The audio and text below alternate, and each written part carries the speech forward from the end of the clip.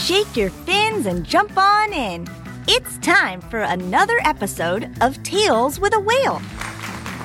Welcome, buddies and barracudas, pals and piranhas. It's me, your host, Betty the Blue Whale, the only flipper-flapping marine biologist and talk show host who just so happens to be one of the largest creatures on the whole planet. If you folks happen to be regular listeners of all of our shows here at Go Kid Go, you might know me as friend and sidekick to that delightful duo, Xavier and Atlas, from the Whale of a Tale series. Well, I've also got my own amazing show where we explore the ocean depths and learn all about the incredible creatures that live in it.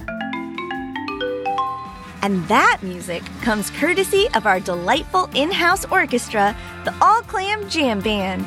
As usual, I'm broadcasting here from the famous underwater studio at the bottom of the Pflugerville Ocean.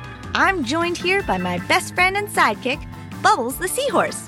Hey, Bubbles, how's your week been going? Well, howdy, Betty. Everything's great.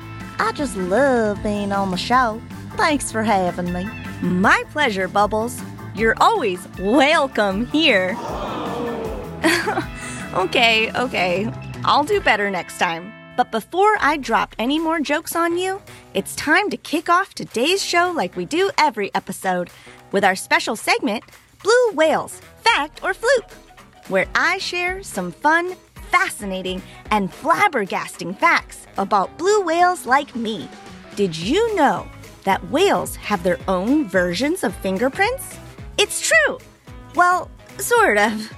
You probably already know that everyone's fingerprints are completely unique and special, and that no two people have the same set of fingerprints, right? Well, us blue whales have special markings on our bodies called mottling. Ooh. It's basically a pattern of spots. Oh, so that's what those spots are called. I can see them all over your back. Yep. And every whale's pattern of mottling is completely special to them. No two whales are exactly the same. That makes every blue whale totally special and unlike every other blue whale in the ocean. It's also useful for scientists who study blue whales, since they can use those patterns to keep track of blue whales so they always know which ones they're looking at. Pretty neat, huh? Well, I'll definitely never confuse you for another blue whale again. Well, that's good to hear. Thanks, All Clam Jam Band. That music means it's time to move on to our main segment of the show. And because it's Wednesday, that means it's time for another thrilling edition of Underwater Mystery Theater. Now, usually for this segment, I'll send Bubbles here on an adventure to explore and report back from an incredible place in the ocean. Hey, yeah, Betty. How come you didn't send me out this week? Great question, Bubbles. Because the place we're going to be talking about is so strange and mysterious, I thought it'd be best if we kept our distance. Today, we're going to be talking about the Mariana Trench. It's famous because it's the absolute deepest part of the ocean anywhere on the planet. Now, the trench is located about between Australia and Japan. It's roughly shaped like a crescent, like the crescent moon, and is about 1,500 miles long. Ooh.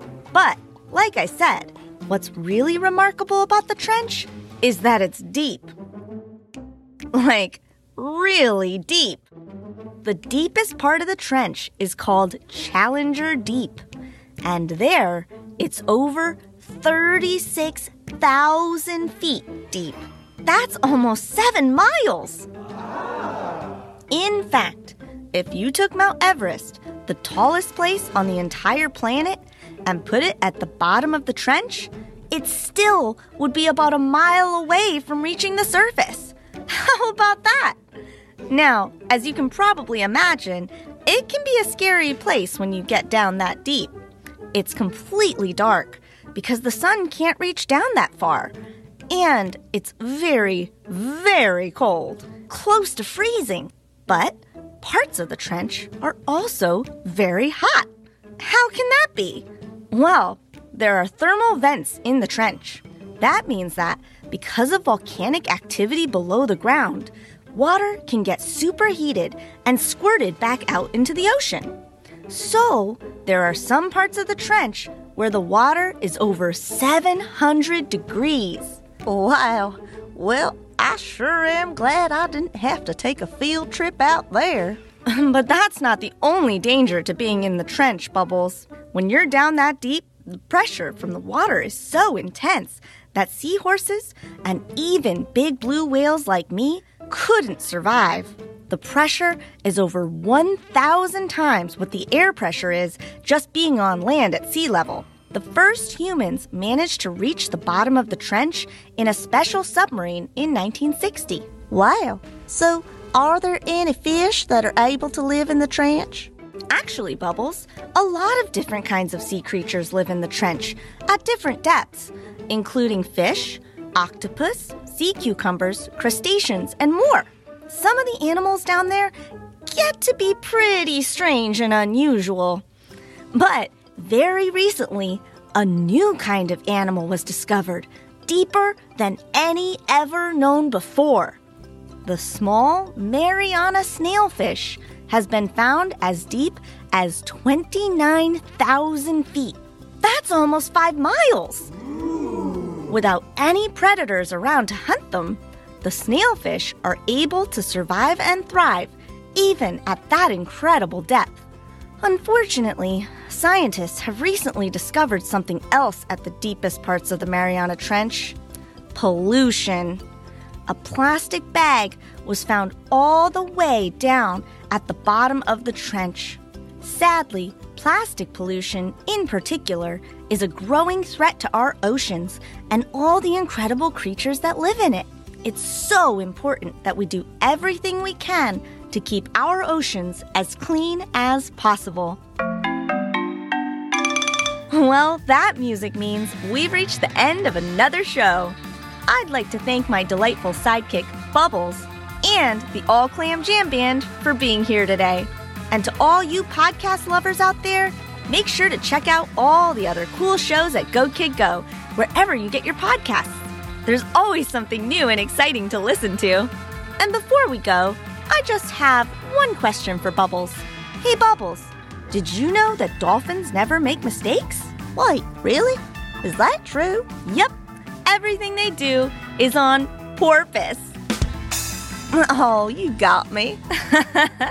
Good night, everyone, and happy swimming. See you next time.